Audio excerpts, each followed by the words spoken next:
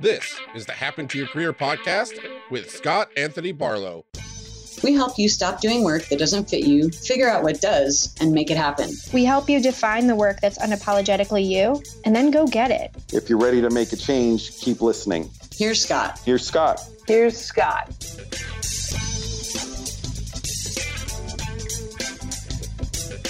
Hey, it's Scott from Happen to Your Career, and guess what? Today is a special bonus episode.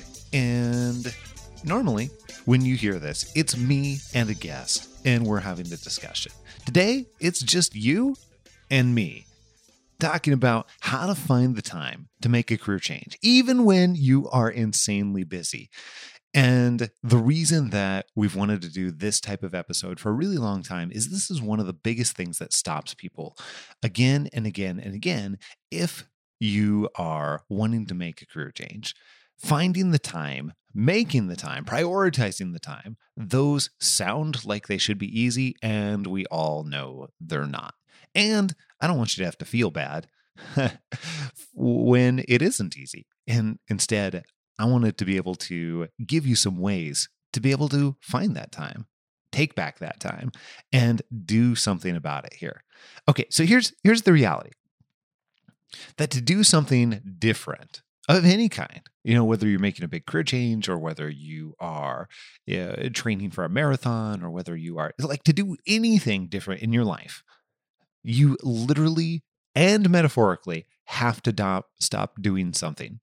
It doesn't happen. Think about it. If I'm going to spend my time in a different way, I cannot do that without stopping doing something that was already in existence.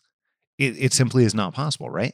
Okay, so now the challenge here is that most people in the world, they get to this point, they get to this realization, and that's where they give up. And I totally get it. I mean, if you're listening to this right now, chances are high that you are a really busy person. You might have lots of responsibilities, you might have obligations, maybe even other humans depending on you. I have 3 little humans, ages 8, 10, and almost 12. So how on earth do you layer in something new, like making a career change to a new job or a new company or even new industry, with so many people out there saying, finding a new job is a full-time job in itself. It's no wonder it sounds so intimidating and it starts to sound impossible. And then many people just give up at this point, continue to live in toleration, continue to say, well, you know what, I guess that this is good enough. So in this episode, I actually want to give you a variety of ways. Some you may have heard of and never thought could actually work for you, and others you probably haven't heard of before in the way that we're going to talk about them. And I want to give you this variety of ways and we'll call them techniques, tools, so that you can make 5 to 10 hours a week of space for your career change. And then it becomes very, very possible for you to do something about it at that point. I'm even going to share some of the more advanced techniques that I've personally used when trying to make time and space, or some of the ones that we teach in our Career Change Bootcamp program as well. So before we get into those, though, I want you to truly understand what the cost, the actual cost, not just monetary cost, but also other costs as well of not doing this, not making the career change that you want to, not when you're in a situation and something needs to be different going forward, not doing something about it or accepting it and living in toleration. So here's some really interesting pieces and a different way to look at it. First of all, we've seen internally that changing jobs or changing companies is the absolute best time to increase your salary. We've seen lots of $10,000, $20,000, $40,000 increases with our clients when they've changed jobs. And you've even heard some of these stories on the podcast, although we don't typically share in the episode how much they made before and after. If you've heard them on the podcast, most of the time, not all the time, they've usually made a pretty significant salary shift. But let's say that you're not getting a $40,000 increase. And let's say that you get just a 10% increase. Let's just use this as an example for a moment. You just get a 10% increase for your salary when you make this change. Let's do the math on that. If you made $50,000 per year, I know you probably make more than that. You probably make a different amount, but let's just do the simple math on $50,000 a year. So let's say that you make $50K per year and you get a meager 10% increase, which is fairly common and relatively easy to do when changing jobs. That means that's $5,000 more that you made after making that change. $5,000 more. Okay, now let's say that you spent 10 hours per week for 4 months working on that job change to be able to make that happen. Okay, what does that $5,000 more translate out to? That means that's $31.25 per hour that you just made because you spend 160 hours working on making that job change. 10 hours per week, spread over 4 months, translates to, guess what? That 10 hours per week over 4 months is actually worth $31.25 per hour. What's crazy is that at $50,000 per year, which, if you make more than that, if you work around 40 hours per week, you're actually only making $24 per hour. And this means that your time is actually more valuable per hour when you're spending it changing jobs than working on the job itself. Okay, and this holds true as well when you do that same math, at $100,000 as well. And make it at just a 10% increase. It still is more valuable making the job change, spending your time on making the job change than it is working in the job itself too. Crazy, right? Okay, and by the way, this isn't even counting future annual earnings at your new rate, because I found that what happens is most people continue to take that raise with you over the years wherever you go. They typically don't go backwards. And if we consider that you might have an additional 20 to 30 years before you retire, then that means that the 160 hours that you spent making a career change is now worth at least $625 per hour, or a total of $100,000 over the next 25 years. And that's, again, if you're just making a $50,000 a year salary. If you're making a $100,000 a year salary, that doubles. Then that makes that, when you're looking at it spread over across those next 25 years, then it's worth significantly more, literally double that amount. Okay. Personally, I've done this, I've tracked this because I'm a total nerd like this when it comes to these types of things and really optimizing time. And I tracked this for about 10 years or so when I was working for other organizations. And the additional income I made from making career changes and getting raises each time, it made me an additional $200,000, a little over $200,000 actually, during that time from just 2 job changes. Crazy, right? It's not really that crazy. This is something that happens all the time, only we don't think about it in these types of context.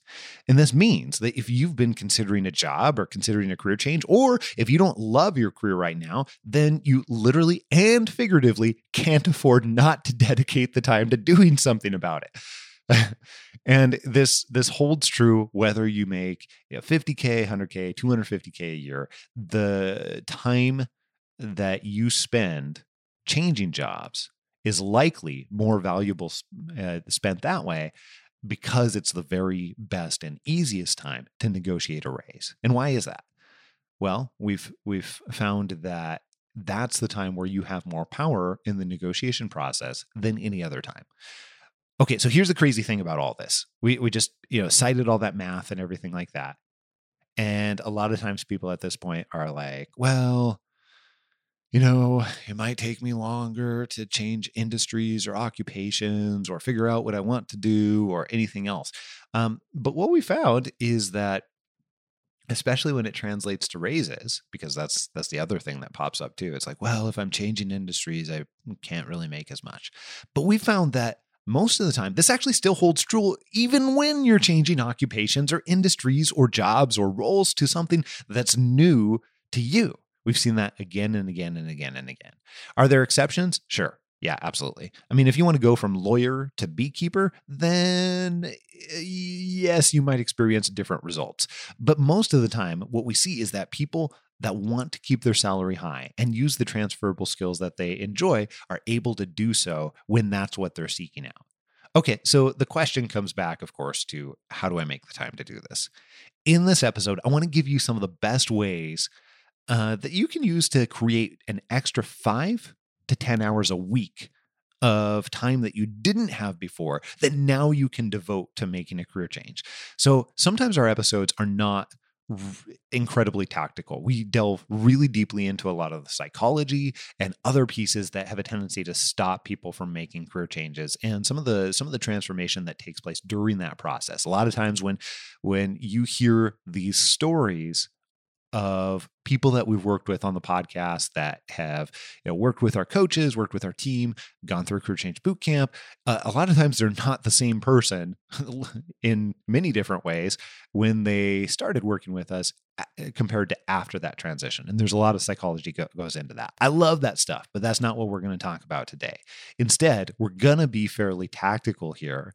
And I want to give you some really specific ways. That way, by the end of this episode, you can say, hey, I want to pick 1 to 2 of these that I can use to get back time so that I can devote it to making this career change. Because if you really want this to be a priority for you, then guess what? You're going to have to do something about it. And I want to help you be able to do those things in order to make the time, make the space in your life. Okay, so here's one of the things that behind the scenes in our Career Change Bootcamp program, some of our other programs too, we use these methods. So we start out with how can we actually plan better? How can we actually plan better? So there's 2 pieces to this that I've seen that are really, really simple. One, this is absurd, and you may have heard of this one before, but very few people actually take the time to do it because they don't realize the sheer amount of value that it can have. Okay, and that is taking a time inventory. So this can be really, really very simple. And an easy way to do this is as you're going throughout your week, just keep in a journal, keep in an Excel spreadsheet, whatever is your style. It doesn't even matter what it is. It really doesn't matter. I have used a Google Sheet. I've used literally a notebook and a piece of paper, and capturing where you're spending your time, especially not what is on your calendar, especially those things that are taking you off of your calendar or off of your routine, capturing what that looks like and understanding where your time is going. That is a huge, hairy deal. Every time somebody does this and does a great job of it and is capturing those pieces, and not just the actual things that you're doing, but even the decisions that you have to make that are taking time away from you, then inevitably there are always pieces you realize that you can remove or do differently. So this starts out with a time inventory. So that's one suggestion. Another thing that we use that is a variation of that skips over the time inventory. We call it creating a master schedule. In this exercise of creating a master schedule, think about it as creating how you want to spend your ideal week in terms of time for whatever it is that you're doing right now. So for example, that might be, I want to make the space and time to change jobs, change roles, identify what it is that I want to do, what creates an ideal career for me, and then be able to make the space to make that happen. So going through the process of detailing out what your week looks like, and almost thinking about this as a time budget, a time budget in which you plot every 15 minutes of your day for 1 week, and then that makes up your ideal week at the end of that exercise. Okay, this can be really simple. We don't have to overthink this at all. You can literally draw this out on a piece of paper.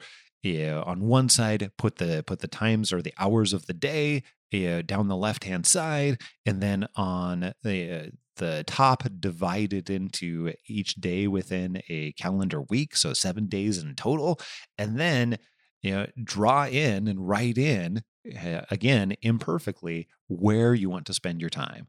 So for example, that might be getting up at 6 a.m. each morning, and then what's the first thing that you do before you go to work? What do you want that time to be spent on? Now, okay, so this does not sound super complicated, but unless you understand the value that you're getting out of it, you may not actually want to spend the time doing it. Inevitably, here's what happens. First of all, we've never had anybody go through this exercise and be like, I found no value out of that. We've had many people that have hesitated to do the exercise and said, that seems like one that, people that really haven't figured out calendarization or budgeting their time or anything, that's one that they should do. And instead, what we've realized is that when people go through and take the time to do this, they find one of two things. They either find that they just have tons of things jam-packed into their day right now, and it's really difficult for them to create time, and then it becomes just super, super relevant to them to make sure that every minute or every hour is spent valuably on things that they want to, or that they're going to have to get rid of something. Or the other realization is more along the lines of, wow, I actually have more time than what I realized, and I'm just not using it in the way that I thought that I could. So we usually see one of those two extremes. I've got less time or more time than I've realized. Either one, whatever conclusion that you come to, ends up being valuable. So for a master schedule, this is something I actually use. I've used for, oh my goodness, probably 12 years now at this point in time. So that thing that pops up that we've been told in the past by some people who look at it and go, that's for amateurs. We respectfully disagree. We believe that, much the same way that you see somebody running alongside of the road, that is training for a marathon, and you think that, wow, that person doesn't need to run. They're really, really fit. They're fit because they run, or they're fit because they take care of themselves in that way, and they do that all the time. This is the same type of concept here. Somebody who has time and has created time for the things that they believe are most important at any given time are because they do things like this. They go professional in the areas where it counts. So that's a perfect example. I do master schedule and have done one at least quarterly for the last probably 10 or 12 years. Can't remember exactly when I started.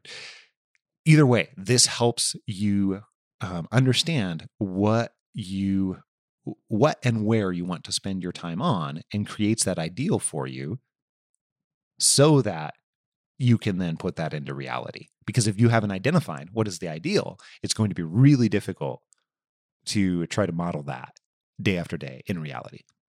So this is not intended to keep track of like every appointment that comes up. If you have a haircut, 2 Tuesdays from now, that's not the way that you're using the master schedule. This is literally a 1-week version of how you want to be ideally spending your time. Is everything going to go perfectly to that? No, absolutely not. But it does help. Going through this exercise helps you understand the difference between where you're at and where you want to get to. So we use this method and we use this exercise all the time in our Career Change Bootcamp program. It is so incredibly helpful to realize where your time is going and where you have those pockets of time.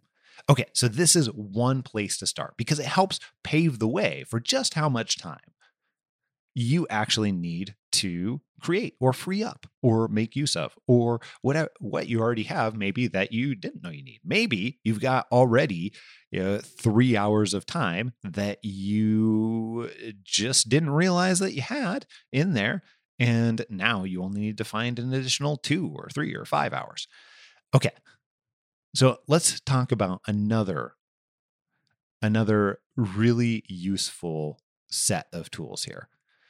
And we're going to put these into a category. And this is outsourcing and automating the things that you don't have to do yourself. Okay. Now, we've alluded to this on one other episode on the Happen to Your Career podcast. You may have heard me allude to some of these pieces before, but I think that this is one of the most underrated things that you can do is identifying and either outsourcing or automating those things that don't require you, unless you absolutely love them. So we're talking about things like laundry, meal prep, lawn mowing. Occasionally having, somebody else picked up the kids. All of these pieces, unless you are absolutely loving them, then there may not be a reason to keep them in your schedule. They're things that take up time that are not necessarily adding massive amounts of value that somebody else easily could be doing. So let's talk through some of these pieces here. So I have kids, mentioned that earlier. I've got some small humans that we are trying to grow into really productive, larger humans, I guess. And one of the things that we have found is it takes a lot of time to run them around. It absolutely does, especially where, they're into sports, they're into taekwondo. My son plays hockey. Two of my other kids play soccer. You've got all these different things. We've got tournaments, we've got games, we've got school activities, you name it. You might have those too if you have small humans running around. And if you do, something that can be super easy to take the time to set up, even if you don't want to do something extreme, like I've considered hiring a driver at different points in time, and we haven't done that. However, what can be the next step down that might be super easy to do for you and also incredibly effective is set up a carpool. We found a lot of times that other parents of other kids are going to the same places at the same time all the time. Taking the time to set up a carpool, have somebody else pick up the kids, or trade off. I do it this week, you do it next week. All the kids got to get to the same place. They're coming from the same place.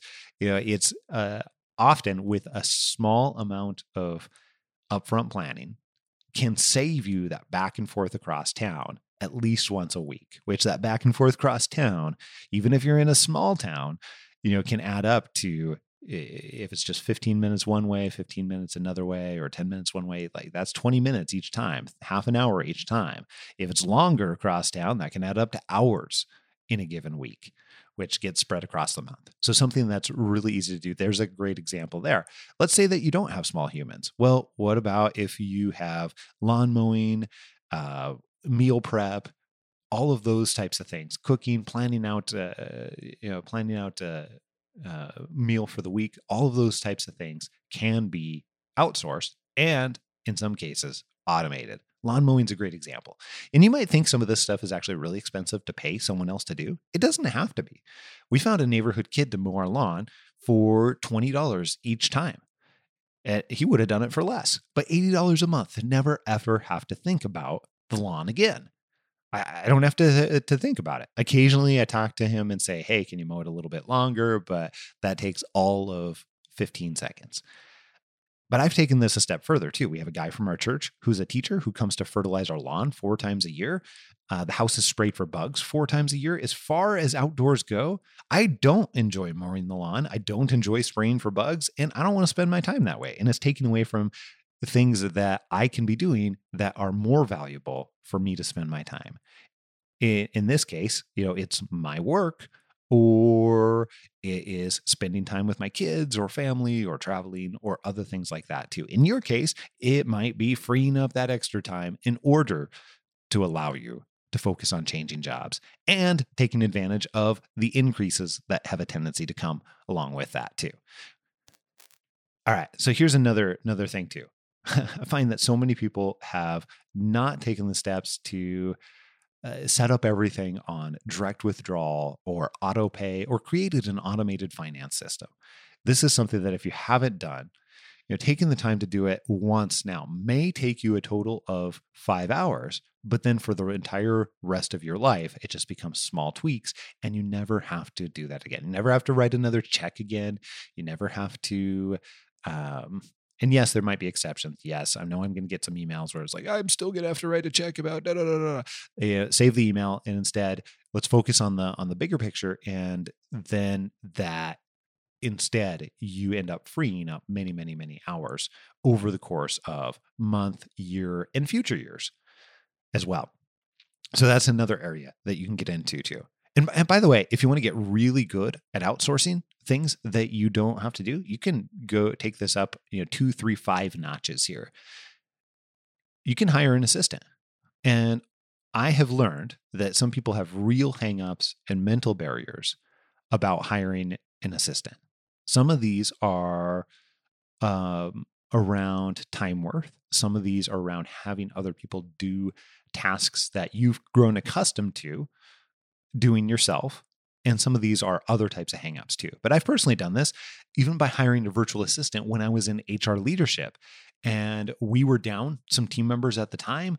And I even had this person help out with the non-essential tasks or tasks that didn't require passing along sensitive information from the company, which are way more than what most people realize. And at the time, I even did this with my boss's blessing, and the company paid for it.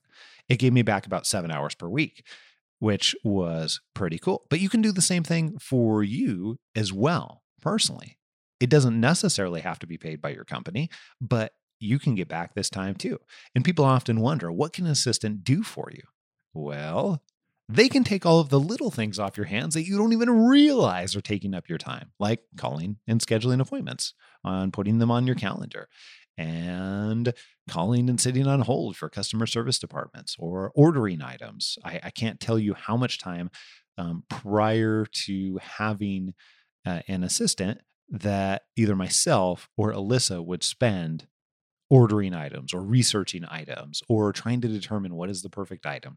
And a lot of times now I can have an assistant actually do all that research, send me the options. I can look at that, and then they can do the ordering. Booking travel is another one. Finding and calling the repair guy to come fix the dishwasher. All of these little tiny things. Researching things I need to know about my son's hockey camp. Whatever it is, there are likely 20, 30, 40 things that are taking place in your given month that you don't need to do yourself, that somebody else could do. So yes, I realize that for some people, this is going to come off extreme. And sometimes people get hung up about the value of their time here.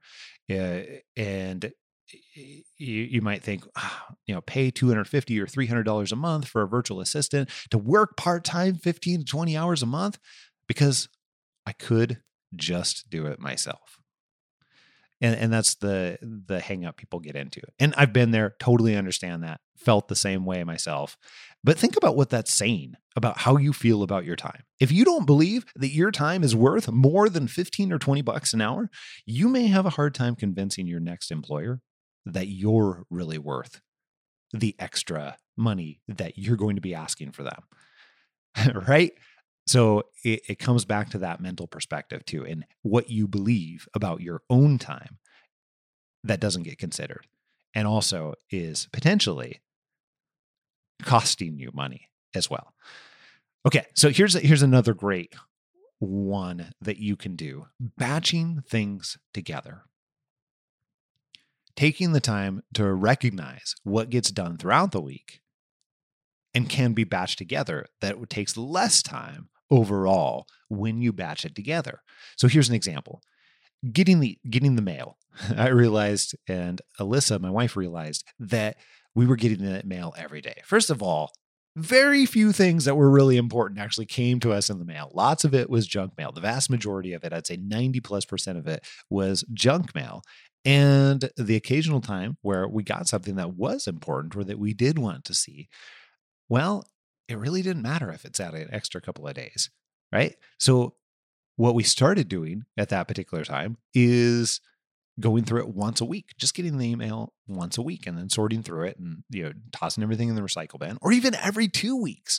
For most people, nothing life-changing is coming in the mail anymore. And the extra minutes you gain back by not getting the mail and sorting through it every day is much more valuable than knowing 3 days sooner that you're pre-approved for yet another Black Label MasterCard.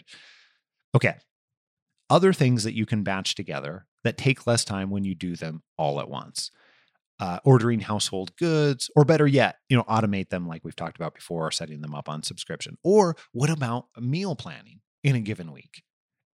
Creating a menu at the beginning of the week, and even batching together trips for the grocery store. Instead of making multiple trips throughout the week, can you do a better job of planning the meal and allowing yourself? Yes, it takes more upfront thought and time and everything like that, but batching it together might save you an extra 2, 3, 4 trips throughout the month to the store. Okay, so there's a few examples of how you can batch things together. Here's what I would encourage you to ask. As you're going through and as you're doing that time inventory, or you're thinking about your time, start to recognize what are those areas where I'm spending my time on that pop up more than once throughout the week, or more than once throughout the month. Is there opportunity, and likely there is, to be able to batch them together in some way? Or, as we talked about earlier, can we automate them, or can we outsource them in one way or another? Okay, I want to give you another area here too. Eliminating the small things that take time on your to-do list, completely removing this from your life. I love doing this, by the way. It appeals to my maximizer and strategic strengths if you're using the Strength Finder verbiage. Both of those are something that I love. It also appeals to my nerdiness about how I can enjoy just 4 more seconds today than yesterday. A recent example of this was we realized that our once really nice cooking pans had a lot of use over the years. And now every single time we use them, it takes so much longer to clean by hand. And we might use these 3 or 4 times a week. And although it only takes a couple of minutes to clean the pan, neither Alyssa or myself like doing it. So it was extra time that could have spent elsewhere, and time that we certainly weren't enjoying.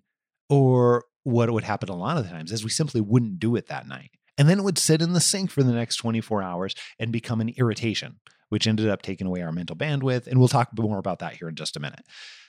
So instead, we realized that it would be actually less than $75 to replace the pans.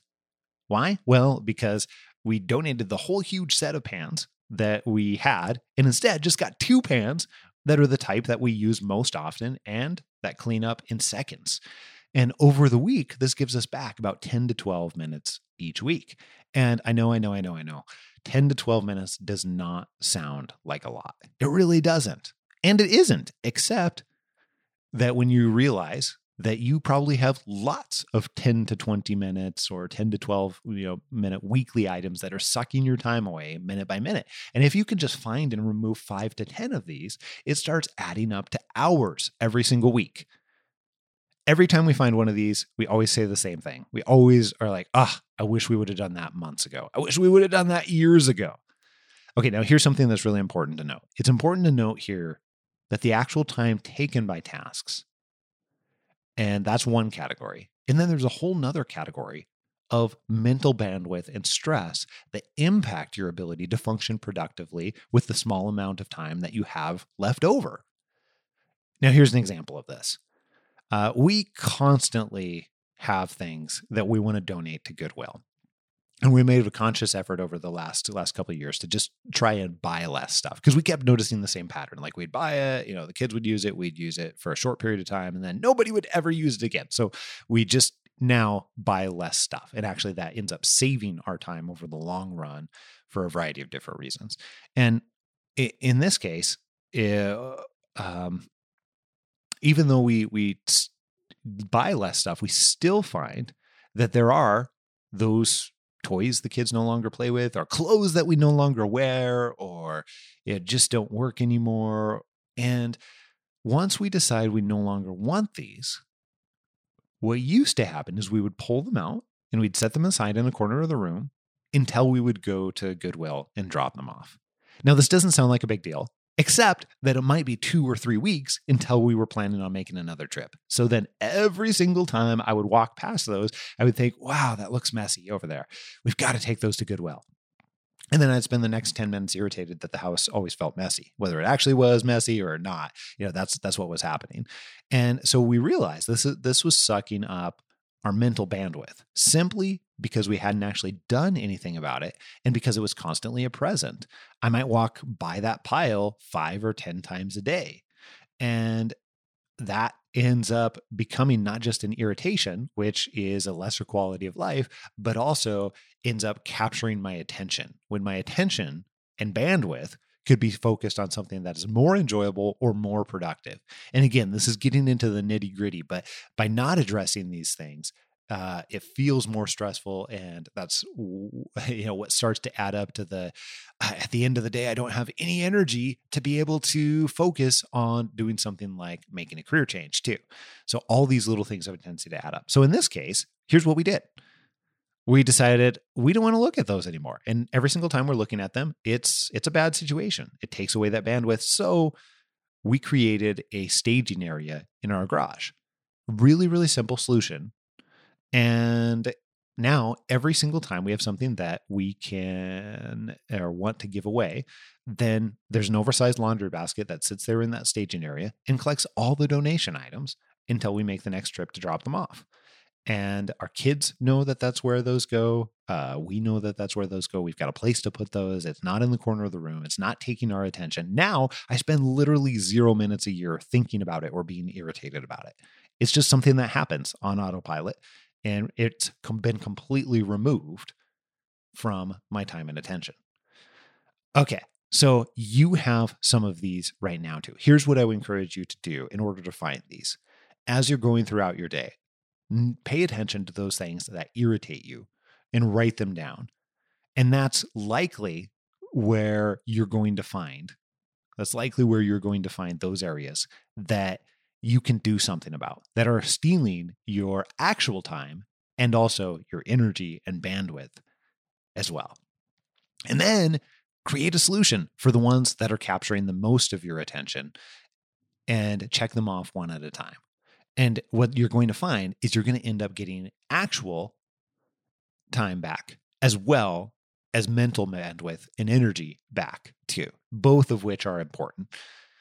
Okay, so we've gone through a huge list of examples here. What I would encourage you to do is go through and just choose 1 or 2 of these to start with so that you can create more time in your given week. And then you can redevote that time to be able to make a career change. We've got many, many, many more examples that we use all the time and run into all the time. But I wanted to give you some of these big areas and some questions to ask yourself to find these for yourself. And here's what I would tell you too. Since this is one of the biggest pieces that actually stops people from making their career change or identifying work that they really want to be doing or focusing their attention or making this a priority, then this has got to be where you first start. This sets the foundation for nearly everything else to happen later. Inevitably, here's what I know will happen. Some people will listen to this and be like, "Oh my goodness, I'm doing this," and then 2 weeks later, they have 5 to 10 hours back every single week, and that's awesome.